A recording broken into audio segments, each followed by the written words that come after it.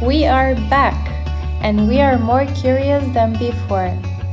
Welcome to the first episode, Season 2 of Appetite Bites. Appetite Bites is a podcast hosted by the Alt Protein Project at EIT Food, a student initiative from EIT Food Consortium Universities, supported by the Good Food Institute. Appetite Bites is a bite-sized podcast where Roberta, our newest member, and myself, Akifa, chat about the latest happenings in the alternative protein universe. Previously, it was hosted by Tin, Ravi, and myself, Akifa. But in Season 2, Ravi and Tin are up to something new. So please keep a lookout. So, Roberta, why don't you introduce yourself? Yeah, so I come from a country of forests, Lithuania. So no wonder why I am always fascinated about the interactions of nature.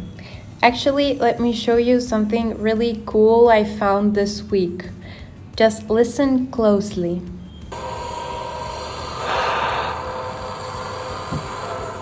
You have just heard mushrooms. Can you believe that? It is a Singapore's experimental band, The Observatory, with their work Refuse, an exhibition exploring the intersections of music and mushrooms. It makes me wonder how other alternative proteins would sound. But anyways, Akifa, tell me about yourself as well. Wow, I look forward to visiting Lithuania someday. So about me, I'm from the land of spices, India. Swagat hai aapka, which is welcome in Hindi language. Oh, that's an amazing welcome. Thank you. I guess it is just time to spice up the day with some alt protein news. What have you got for us today, Akifa? Oh well, I've got something really interesting about plant-based meat. But first, how is plant-based meat created? Anyone? It is created using extrusion, which is a manufacturing process which closely resembles the texture, appearance, and taste of traditional animal-based meat products. What if I told you that artificial intelligence is being used to improve this process? Sounds interesting. How so? Well, the article on Green Queen says that the company called Green Protein AI will make use of machine learning algorithms to predict the extrusion process parameters. Now, why, you may ask? So, extrusion is a high cost technique. So, foreseeing the parameters and predicting the outcome will result in a cost effective result. This project aims to collaborate with extrusion facilities and plant based meat manufacturers to preview potential outcomes and narrow the search field for extrusion trials. So high tech, or should I say AI tech? Akifa, adding to your news, at UK, an alternative protein research hub is about to open, focusing on emerging technologies and innovative research in various alternative protein sectors. It will encompass crucial facets such as protein functionality, environmental impact, and strategies for improving quality and consistency.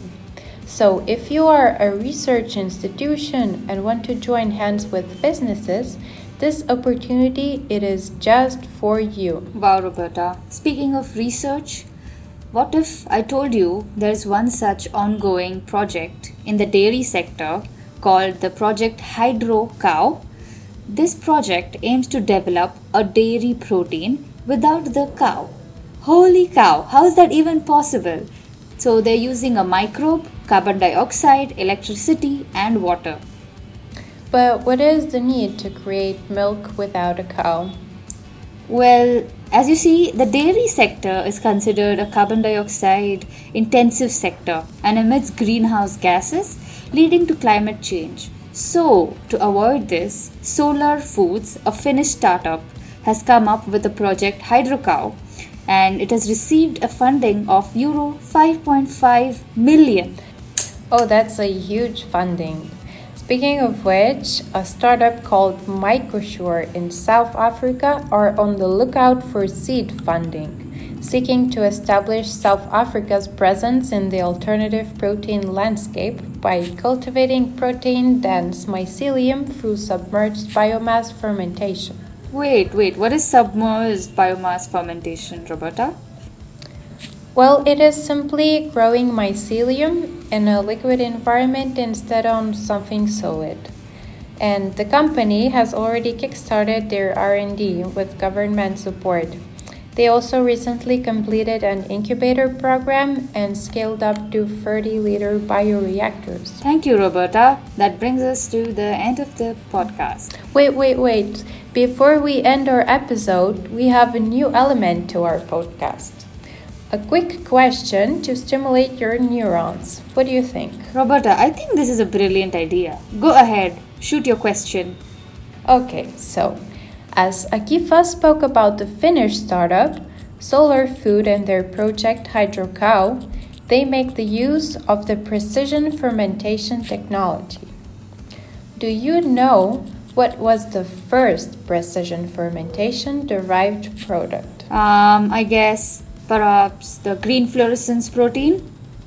That's a good guess, but it is actually the well-known recombinant human insulin produced by E. coli in the year 1982.